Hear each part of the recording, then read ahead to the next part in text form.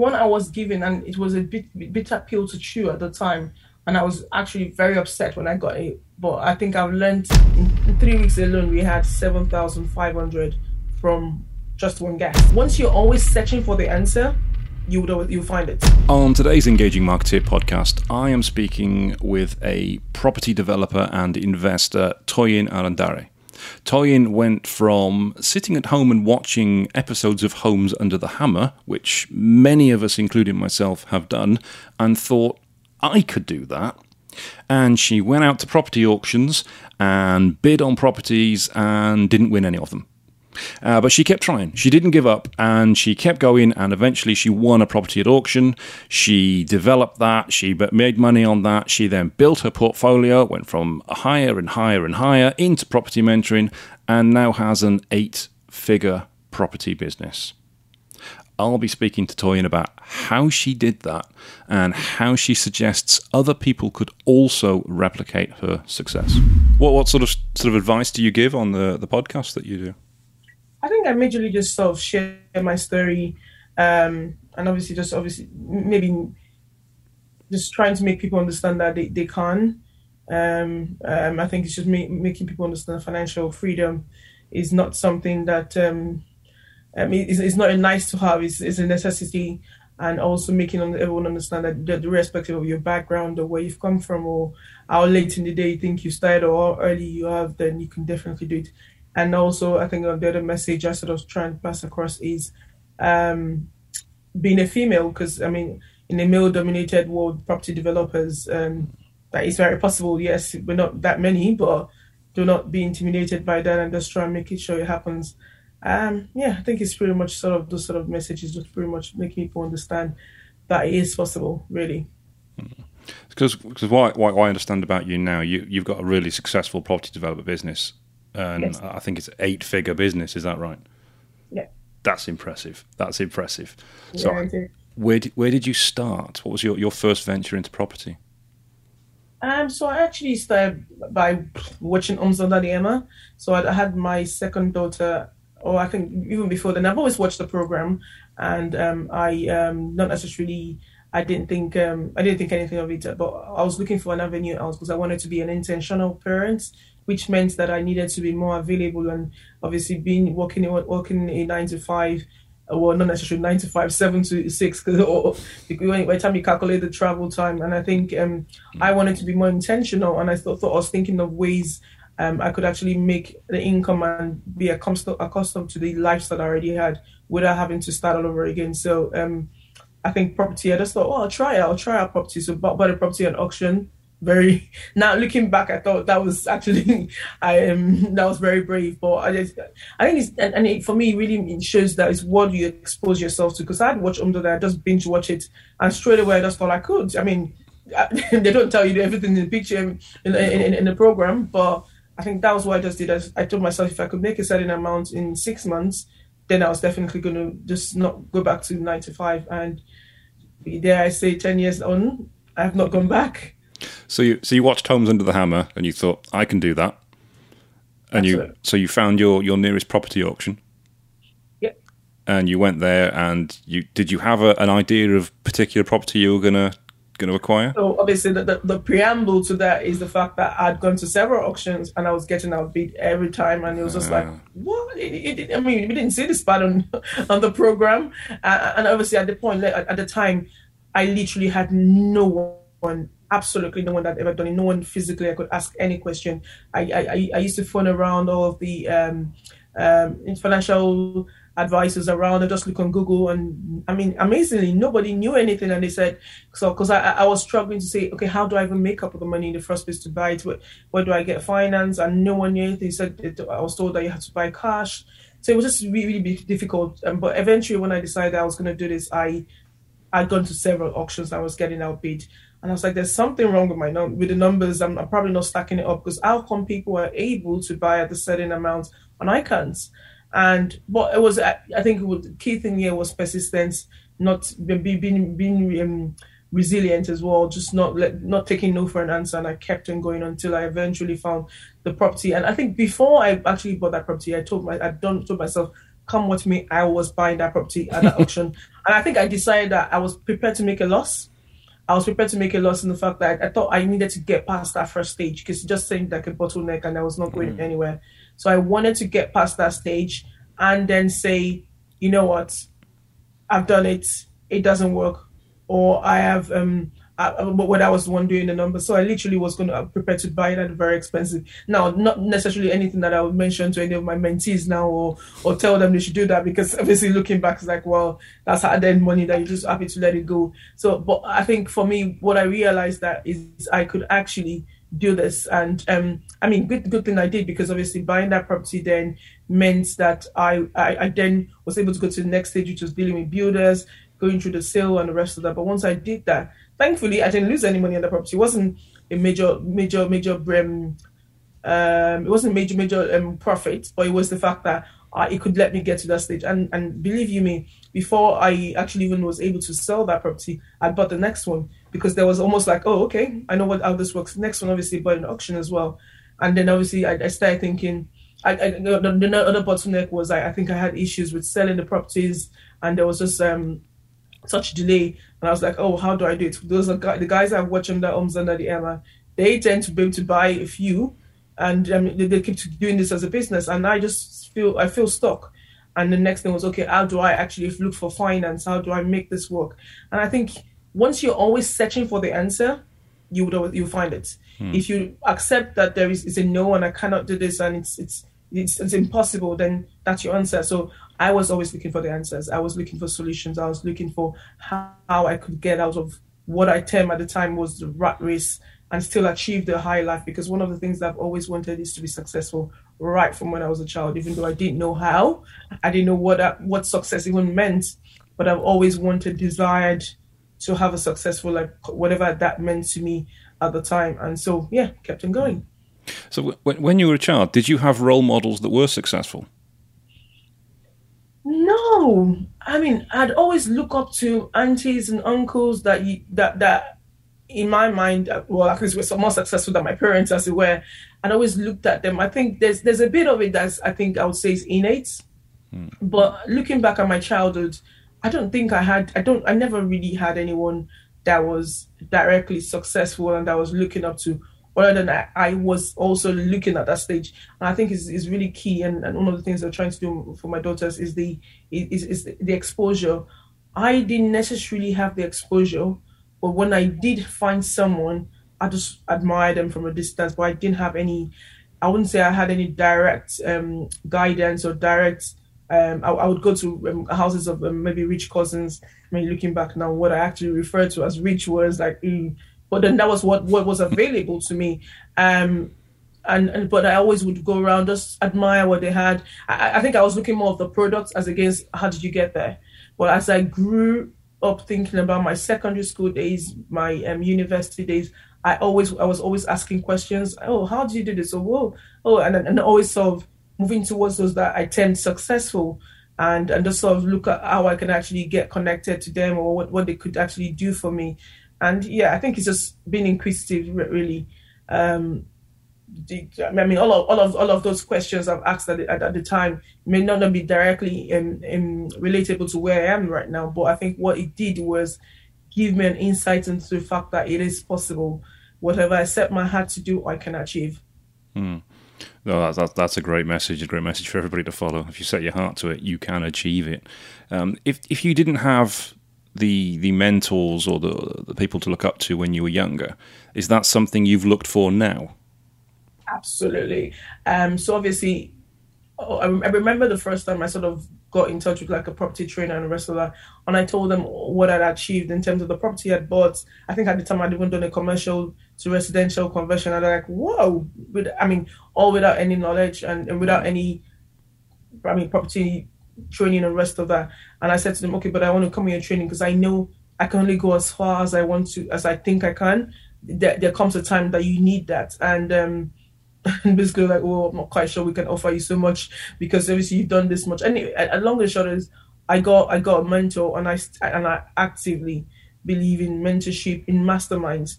Now, the reason why I say so is, I mean, I am fortunate enough in the fact that I have I'm zealous, I'm also I'll say motivated as well. But there's only so far that would get me. And I mean, I would always only limit myself to what I'm exposed to. What I wanted and what I constantly am part of is masterminds. I was saying to someone the other day that I'm a part of, because I'm not just part of one mastermind, I'm part of some masterminds that I know I'm the most knowledgeable, most experienced in the room, but I still go there because just the mere fact of knowing people are coming behind me will keep you on your toes. And so it's not necessarily just looking up to people. It's also who are those around you, who are those behind you. So I stay motivated by all of that. And so yes, I do have mentors now. I have mastermind groups. I belong to training groups that just help me. Even my mentees that I'll be delivering a speech, for example, and I would say things that I'll be like, I'd actually write them down just to remind myself. Is there things that you know, but sometimes you almost need to call yourself into a board meeting and remind yourself of the things you've learned or you've gathered over the years and almost make sure you action those items. So yeah, definitely. I started off on my own, but I would definitely say I got here with the help of mentors, with the help of other experienced people that have been able to hold my hands and give me answers to certain questions I've not been able to set on my own. So do you think if you'd had property mentees at the beginning, you'd have done things differently? Obviously, if I had mentorship, there's some mistakes I made that I didn't necessarily need to make. Some mentors, some mistakes you make. There are two ways to learn. You learn by your mistakes, or you learn by other people's experiences. And I mean, looking back and what I've achieved, the size of our portfolio is great. It's massive, right? Don't get me wrong, but I know definitely it could have been easier, right? It could have been easier. It could have been faster. So yeah, definitely. If I had a mentor at the beginning, I would absolutely not have made certain mistakes. I would have made my journey a lot easier. But I'm thankful for my journey because if I'd waited to have that, and I think in my situation, it wasn't even because I didn't want to get one. I had absolutely no idea there was anything like that. I didn't even know there was anything like network meetings. I didn't know absolutely. I think I got into a stage where I realized that this was becoming more difficult. And like I said, when I got stuck and I had the properties, I was struggling to sell them. I couldn't get another one. I said, there must be a way out.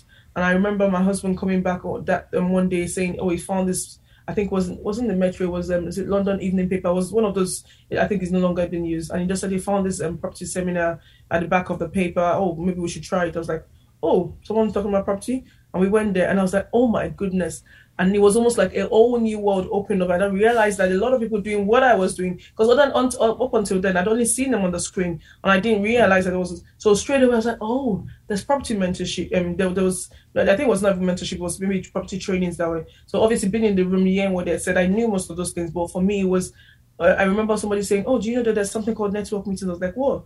And it's just amazing. You don't know what you don't know. Because obviously then I went on Google and a lot of things were coming up. I was like, where has this been? Because I've been looking. Obviously, I've not been typing the right thing. And I think that's really, really key to understand that you do not know what you do not know. Because I would never, I had searched. Trust me, I had searched. But obviously, I wasn't searching the quick keywords. I don't know why it did not come up. I don't know what exactly, but immediately someone mentioned to me there's something called networking meetings. You can obviously have environments like this regularly. And I looked, there was one in my local area that they'd been meeting regularly, and I'd never seen it. Just like, wow. And obviously, the rest is history. I started going to networking meetings, started getting involved with different property training courses. Some of them just refresh what I knew, or get almost like a structured way of what I knew. Because obviously, I was sort of pulling it and just trying to pull the strings every now and then, not necessarily like I knew exactly what I was doing. And yeah, it's been beautiful. You know, it's really interesting you say that, the fact that you'd searched, but you hadn't found anything that was useful. Because obviously my business is digital marketing, and we help clients get in front of their target customer audience. And the biggest issue we find is that businesses don't know what their clients are actually looking for. Because if they knew property mentoring existed, they'd search for property mentoring, but they don't know it exists. Absolutely. So they're not searching for the solution to the problem.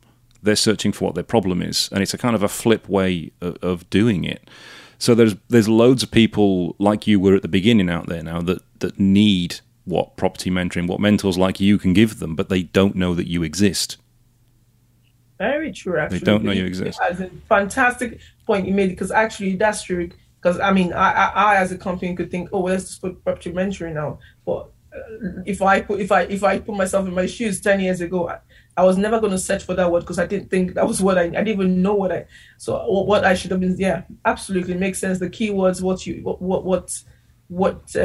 you're sort of marketing yourself at is really key, isn't it? Yeah, absolutely. Can I ask, what was the first property event that you went to? It was the field FFF geofielding or something. Yeah, Right. it was find it, fund it, flip it. I can remember Find that. it, find it, flip it. Yeah, so And it was FFF. I don't know if they're still existent, but it's just yeah. so, with maybe not, possibly that one, possibly another one that you went to, but what was the first property strategy or piece of advice that you saw at one of these events that you thought, "Oh, that's brilliant. I wish I knew that." I think that's the thing. I'd literally so like I'd done the buy, refurbish, refinance. I'd done the flips. I'd done buying auction. I'd done a commercial conversion. All of this without any knowledge. The one thing I think in terms of our business that we do now that we actually had to go and train for was service accommodation. We had no clue that existed. Didn't even know it was a thing. And to think that we've made millions of pounds in that sort of from that portfolio at all is like massive. I would never even thought it was possible. So I think that was definitely one of them. Obviously, I didn't do that immediately. I found property education. I sort of almost like gave myself got balance, refined the processes, and did things differently. And then we started targeting cash flow, and obviously we went for service accommodation course, which was a progressive, and then ever since then we just took it to the next level really. I think that's one that needs to be repeated there for anybody into property who hasn't had training, who's listening to this, or any buy-to-let landlords. You made millions of pounds through serviced accommodation. Absolutely, yeah. I mean, I wouldn't. And to be quite honest, when I did start the business, I had no clue I could get that. But like you said, you have to be in it to win it. If I was waiting to get to the stage where I think, oh yeah, I can make millions, and I would have probably just been starting now because I'd have needed proof of seeing people that have done that. But I actually just thought, okay, if you make £1,000, I can make £1,000 from a property that I do not own. Well, then let's try it. Let's do it. But obviously, within the first few years, just one client, over $500,000 we got from them in terms of revenue. Obviously, across a few properties, and also across it was a few months. It was in the European. They had a big project, but that was just one client, and then several other clients that we've had, and yeah, really never would have been contacted by them if I wasn't set up for the business. They would never have met up with me with an inquiry to say, well, would you start up this business so that we can actually pay you this amount of money? I had to have set up my business, so I had to have taken that risk of, well, it could possibly work, it could not work. I think that's always the fear of anyone thinking, what if it doesn't work? Well, what if it does? And there's no way of knowing without actually taking that first step. So yeah, absolutely glad I did. And you mentioned then it was properties that you don't own as well. I take it the serviced accommodation was with Kevin Paneskis. No, it wasn't. It was with Paul Smith at the time. Ah, Paul Smith at the time. Okay. You said it's property you don't own. Have you done any serviced accommodation with property that you do own, or is it all effectively rent to rent? So most of the portfolio, serviced accommodation, are owned properties. I think so. We obviously started, like I rightly said, we built our portfolio way before we were going to service accommodation. So we're fortunate enough to have our properties. But as we started expanding, I got excited by this new idea because obviously I was one of the living proofs at the time. Again, this is a benefit of being in property. We had bought a land with a property, and we knocked it down to build our house, and so we actually stayed in an hotel for about 5 months. So I was living proof that service accommodation was required. It was needed in my area because I know how difficult it was with two kids, my husband living in an hotel. It was terrible going to school. So I knew that I didn't even need anyone to tell me service accommodation worked because I had looked in the area, there was nothing, and I had actually had to stay in that uncomfortable situation. So for me, it was a no-brainer. And one of the things that also then made me know that from properties I do not own could actually be a possibility was I where I live, I didn't have a portfolio at the time. I'd already been buying my properties in better, higher cash flowing areas, and so I wanted to actually set it up in that area. So I just was in a case of contacting a few landlords and agents in the area, and I just realized actually, if I can make money off my portfolio and also be able to maximize having other people's portfolio, why do I have to stick to one? And so we currently still have it. We still have, I mean, we convert commercial buildings into block of apartments, and we use them for service accommodation in terms of our own properties. But obviously, where areas that we know that we've identified there's demand, and we do not have portfolio, and we don't have a portfolio there, or we don't have enough properties there, we still sort of rent to rent as well. I remember when I went on my first service accommodation course. I mentioned Kevin because it was with Kevin Paneskis. That moment when you realise that a buy-to-let property that you own earns, say, for example, £800 a month. If you use it for serviced accommodation, it can earn 4, 5, 6, 7 times that without tenants. That moment was like being hit with an anvil. Absolutely. I mean, it's amazing. One of the examples I have is a property that, I mean, the mortgage is about £1,000, so it's an expensive property. But what we did with the property, I mean, the wood normally, I mean, it's good cash flow because if you're going to do a single family let, you probably get £2,000. But in 3 weeks alone, just this last month, in 3 weeks alone, we had 7,500 from just one guest. 7,500, and we would have gotten 2,000 for the whole month. And that was not. And the next week again, we had another £3,000 booking as well for about. Obviously, it is an expensive area, and it is summer. But it's just like, whoa! I could have had that and just get £1,000 cash flow. Now I'm talking about multiples of £1,000s extra in cash flow. It's like, why do you even bother?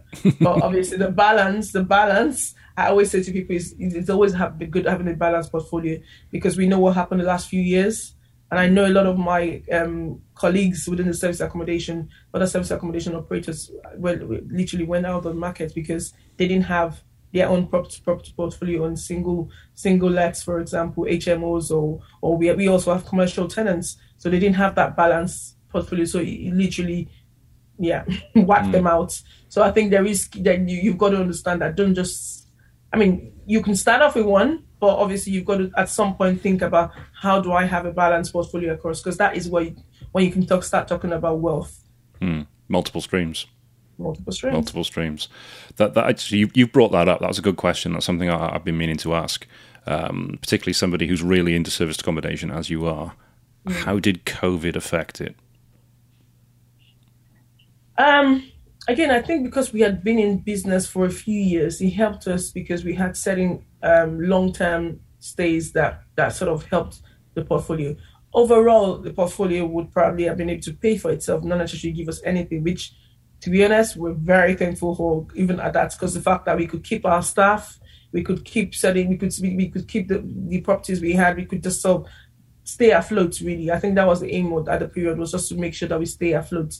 And then because we also had other properties doing other strategies, it sort of helped us stay afloat. However, the service accommodation element itself was definitely where it was hit, because we had properties that were locked up, doing nothing. Even when we had say, for example, requests from like NHS workers, and not just NHS, there was a name being called key workers.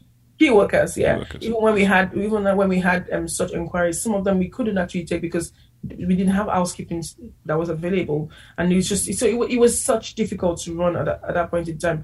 But I think it was so unsettling that I think the key thing was, as long as we can stay afloat, as long as we can keep our staff. Because I mean, the last thing I wanted to do to any of them was to say, sorry, you've got to go. It was such a difficult time at the time. So that was our major aim. And I think that's good, because obviously once we came out of COVID, it meant that we had properties available to sort of start renting out, whereas a lot of people were still trying to sort of see whether they wanted to start a business again or not. So that really was key for us. The multiple streams of property income, as well as the fact that we stabilized and we were just looking to stay afloat. I mean, the property development side was a different story, because we had development sites that were locked up paying development finance, and if you know about that, you know there was no recourse, and paying tens of thousands of pounds for no income coming in was painful. It was painful. Sometimes I still wonder if we've totally recovered from it, but it, it is what it is. It wasn't expected. No matter how good in business you were, Yeah. there was only so much you could do at that period. But thankfully, we are alive. When there's life, there's life. Then you obviously can think about other opportunities, right? Yeah, absolutely. I've got the opinion. I mean, I obviously don't know as much about service accommodation as you do. I doubt there's many people who do. I think personally, and tell me if I'm wrong, that post-COVID now, service accommodation is going to be even more popular than it was before, because I think people wanting to go on holiday are going to be hesitant about going into hotels and having shared breakfast areas and buffet breakfasts. They're going to want their own space. So I think service accommodation now is going to be more popular than it was before. Are you seeing anything to back that up, or am I just... Absolutely. And as a matter of fact, even within our business, because we have like online courses that we run, we've seen sort of a huge demand of people wanting service accommodation courses now. And the reason is not just post-COVID. Yeah, you're right. Post-COVID, what we realize is most of the inquiries we're getting where companies were looking to actually have 2 people in a room and a 2-bedroom flat, they're actually having 6 people in there just by managing the space. It was literally 2-bedroom apartment, 2 people, because everyone wanted their individual rooms, even though they were working together. So you obviously had that, and which means that they need more properties.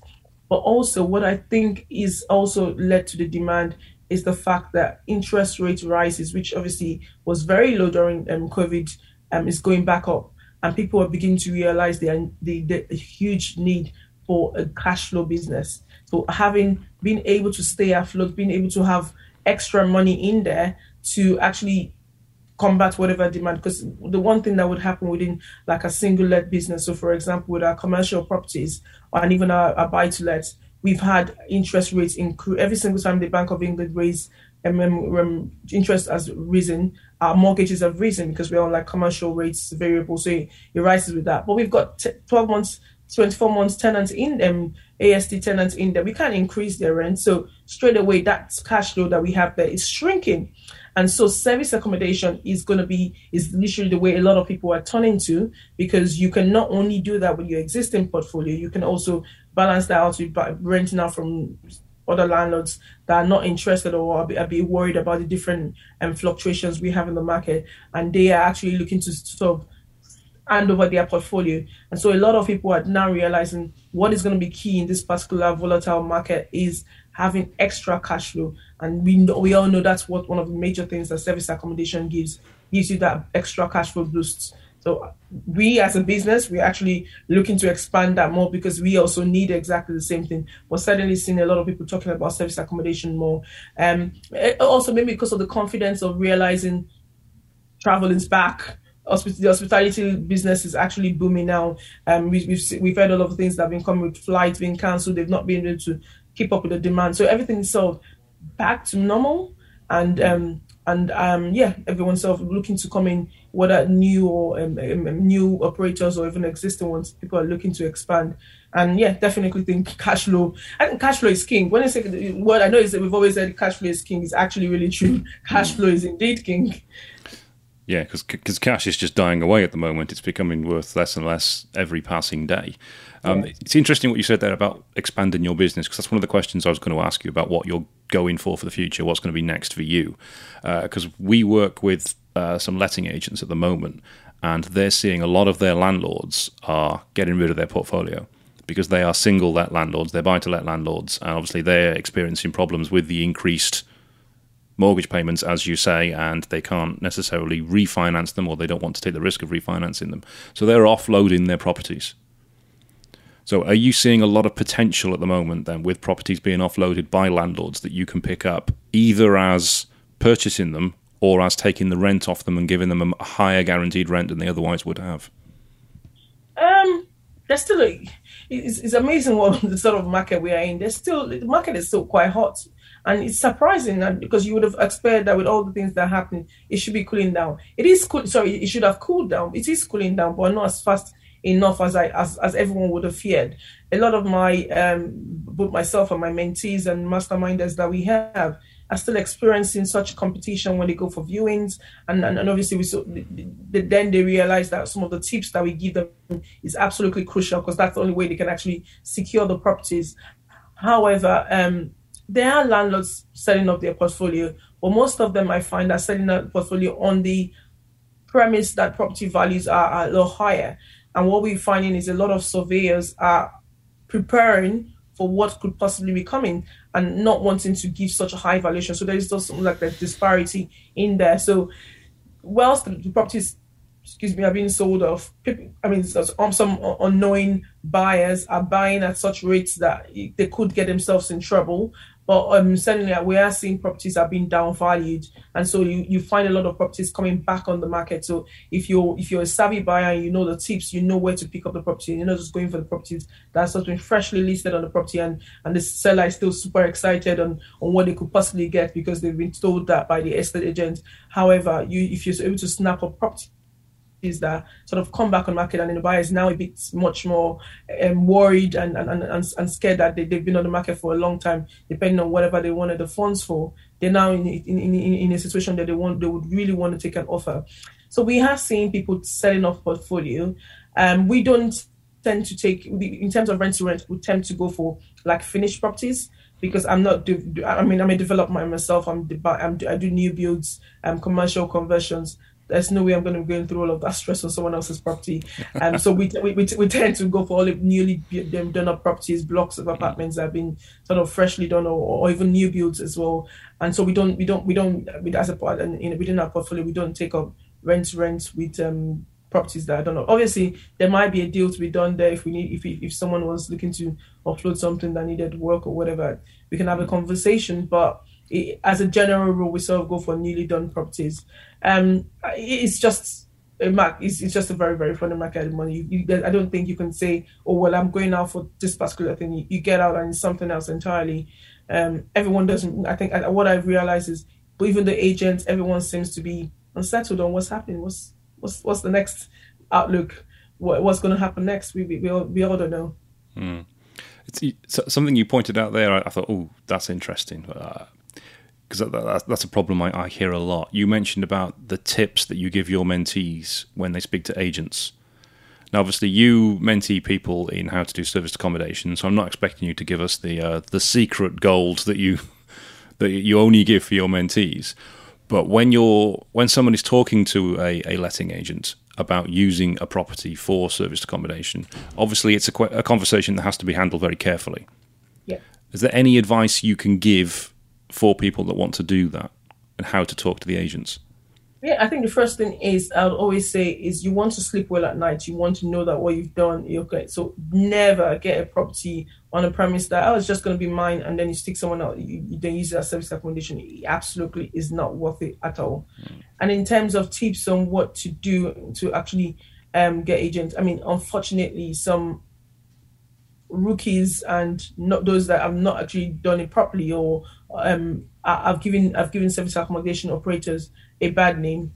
However, there are still lots of agents that will want to do this. So I think the key thing is making sure you can have a contact point with the agents, the estate agents, and making sure that they buy into you as a person, as against the property. The property is secondary. Once the agent understands and feels that their property is well secured with you, they would fight your corner with the landlords. So a lot of times people are just thinking, I'm just going to increase their offer. I'm just going to tell them I'm going to have a fancy website and all of that. No, they've seen all of that.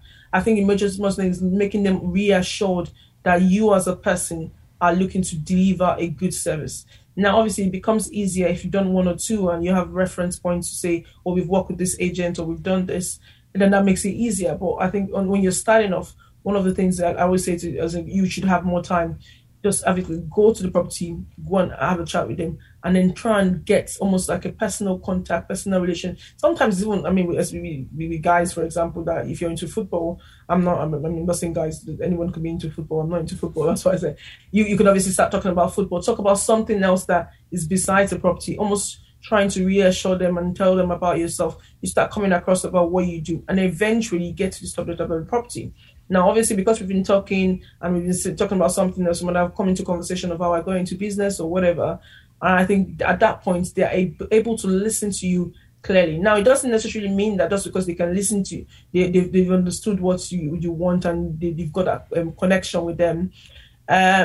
That they would give you the property, because the property might still not be right in terms of the landlord. But what they end up doing, and this is what every single time, is now they are going out to look for a property that would work for you, because they always would have one property within their portfolio that probably is difficult to shift or something. It doesn't have the parking directly under. There was something that not sure everybody has gone. Then they would have that conversation with the landlord to say, you know what, it's been 2 weeks in the market. I think this is the concerns we're having, is a smaller room or whatever, but we have someone that's going to take it irrespective.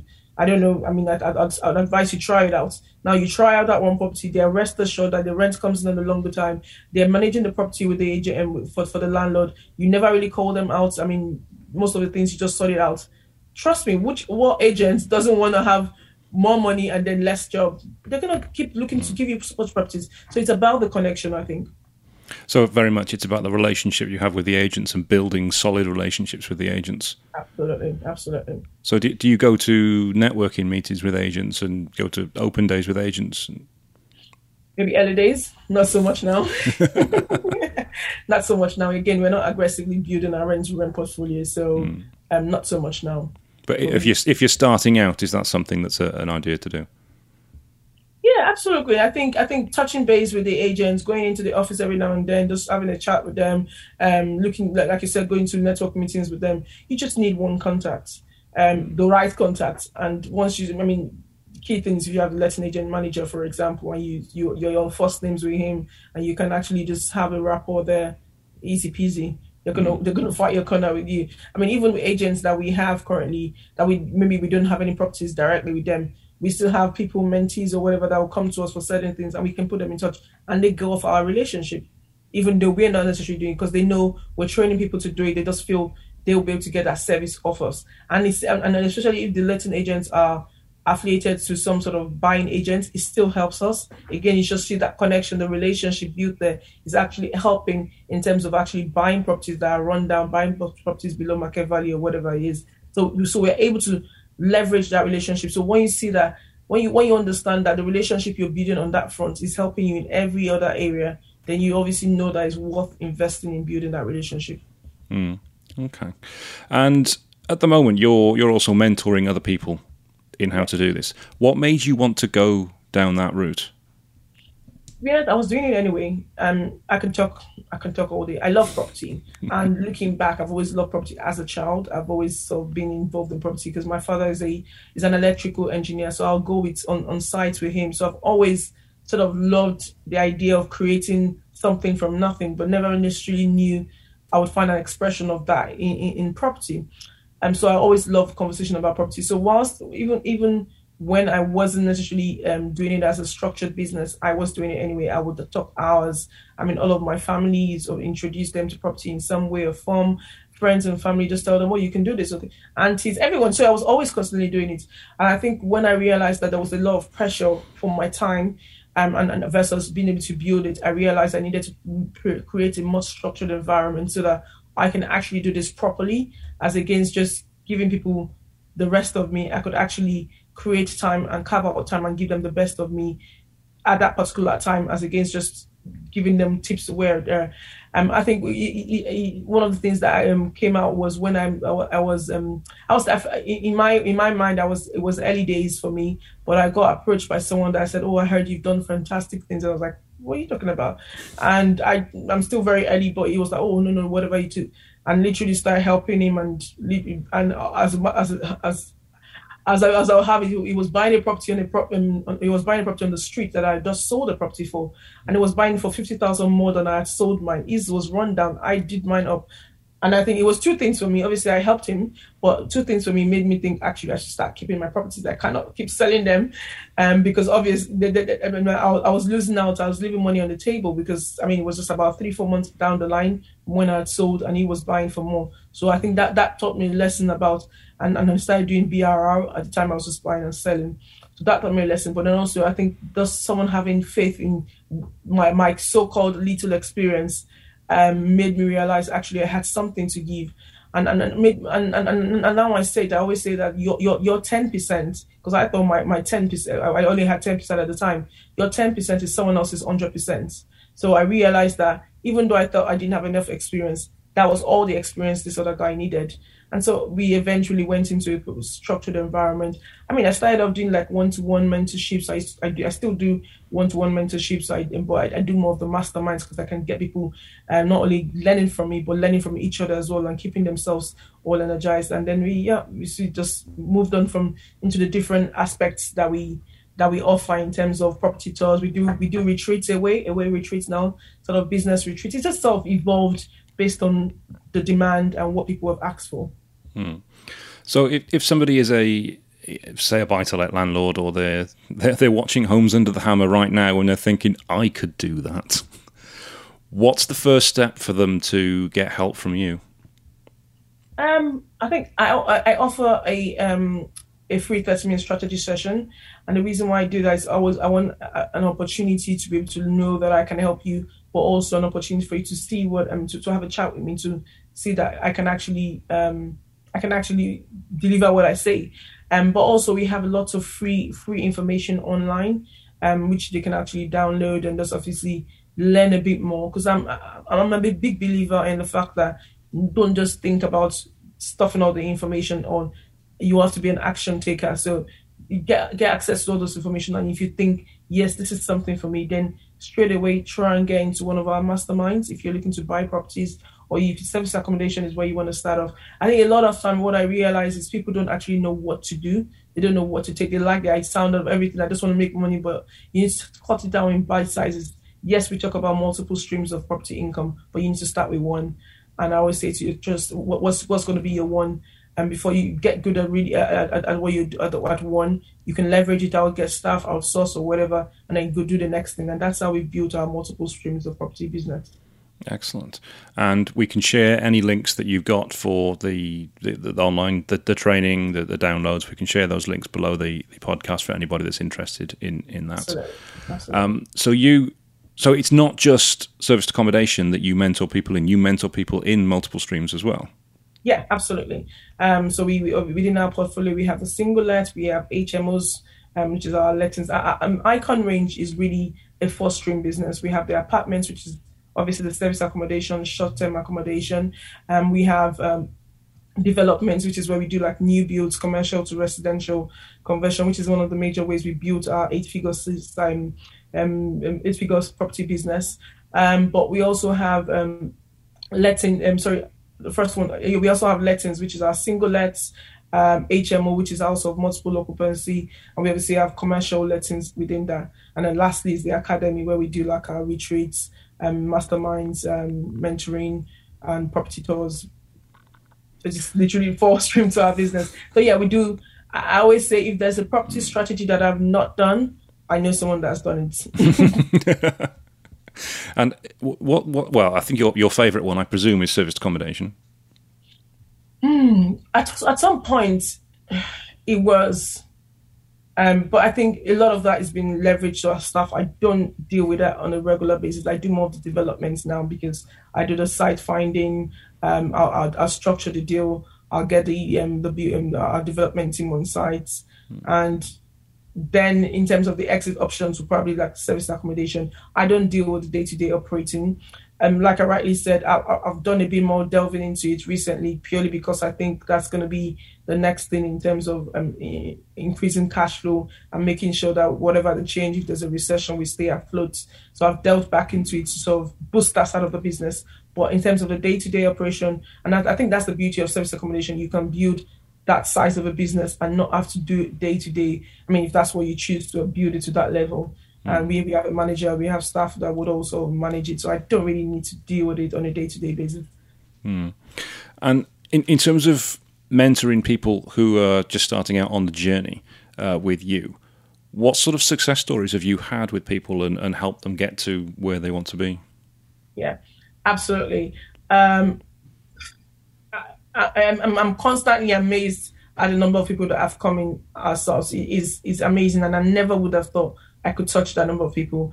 Loads and loads of people that have built six-figure businesses off what I've actually taught them. And I think the key thing with my mentees is the space of time, what they've achieved in a short period of time. So we had a mastermind on Wednesday, and one of the ladies on there said to me, said, Tony, you don't realize what you've achieved. She came on our retreat in Lanaka in Cyprus in December of 2021.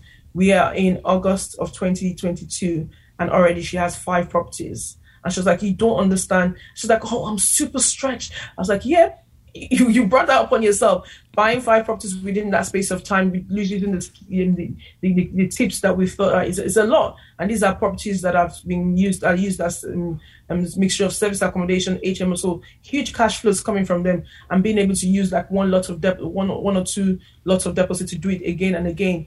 And I think some of that is like, she could have been waiting years before she could achieve that. And both she and her partner still have their day jobs. Obviously, that's the next conversation we're having to say, decide what you want to do, because you're going to wear yourself out thing. But it's that sort of success. So that's one. Another one of my mentees, actually a pharmacist, and she literally went from being in debt. And I was amazed at that, because as a pharmacist, you'd have thought, surely you're making enough. But because of the certain financial circumstances, she went from being in debt to building a business. And she was also at one of our retreats, and she was still obviously trying. I think the amazing thing is how she was making money and still not understanding her numbers. And Toby had to sit down. We had to say, oh, but she said, I'm making the money. What's happening? And we actually had to go through her books. And in a year, 300 and something thousand had come through her books. And she was like, she sat down and said, how did I actually build a business that was doing that much from being in debt? And it was just sort of, I was intrigued, and I'm happy for her, because not only is she manage a business that big, she wasn't even aware it was happening. She was just obviously taking day to day at the time, not wanting to look at the bank account just because of the fear of what's happened in the past. And it's things like that. You just think, obviously, this is a lot. I mean, she didn't do it in 1 month. It does take time for things like that to build up, but it wasn't like that was what was set out. So there are loads and loads of stories of people that never really, and I think that's one of the people that I sort of attract, people that never even thought it was a thing. They didn't come out saying, I want to be a millionaire, I want to be a trillionaire. They like the idea of it, and just obviously taking steps, one step at a time, and building that, whether it's in BRR, buying, refurbishing, refinancing, whether it's single let, whether it's service accommodation. It's a mixture. I think the key thing I do with people is making you understand that you're not going to stop until you get to where you want to get to. I mean, we no matter what the resistance is, no matter what it is that the struggles you're having, we're going to push past that. And it's almost like we need to break the glass ceiling. I think, yeah, what you've said there is key. It's not going to stop until you get to where you want to be, because everybody has a different goal to where they want to be, and it's knowing where that goal is. As a final question, because I think we're just about running out of time now. What's the best piece of advice you've ever either received or given?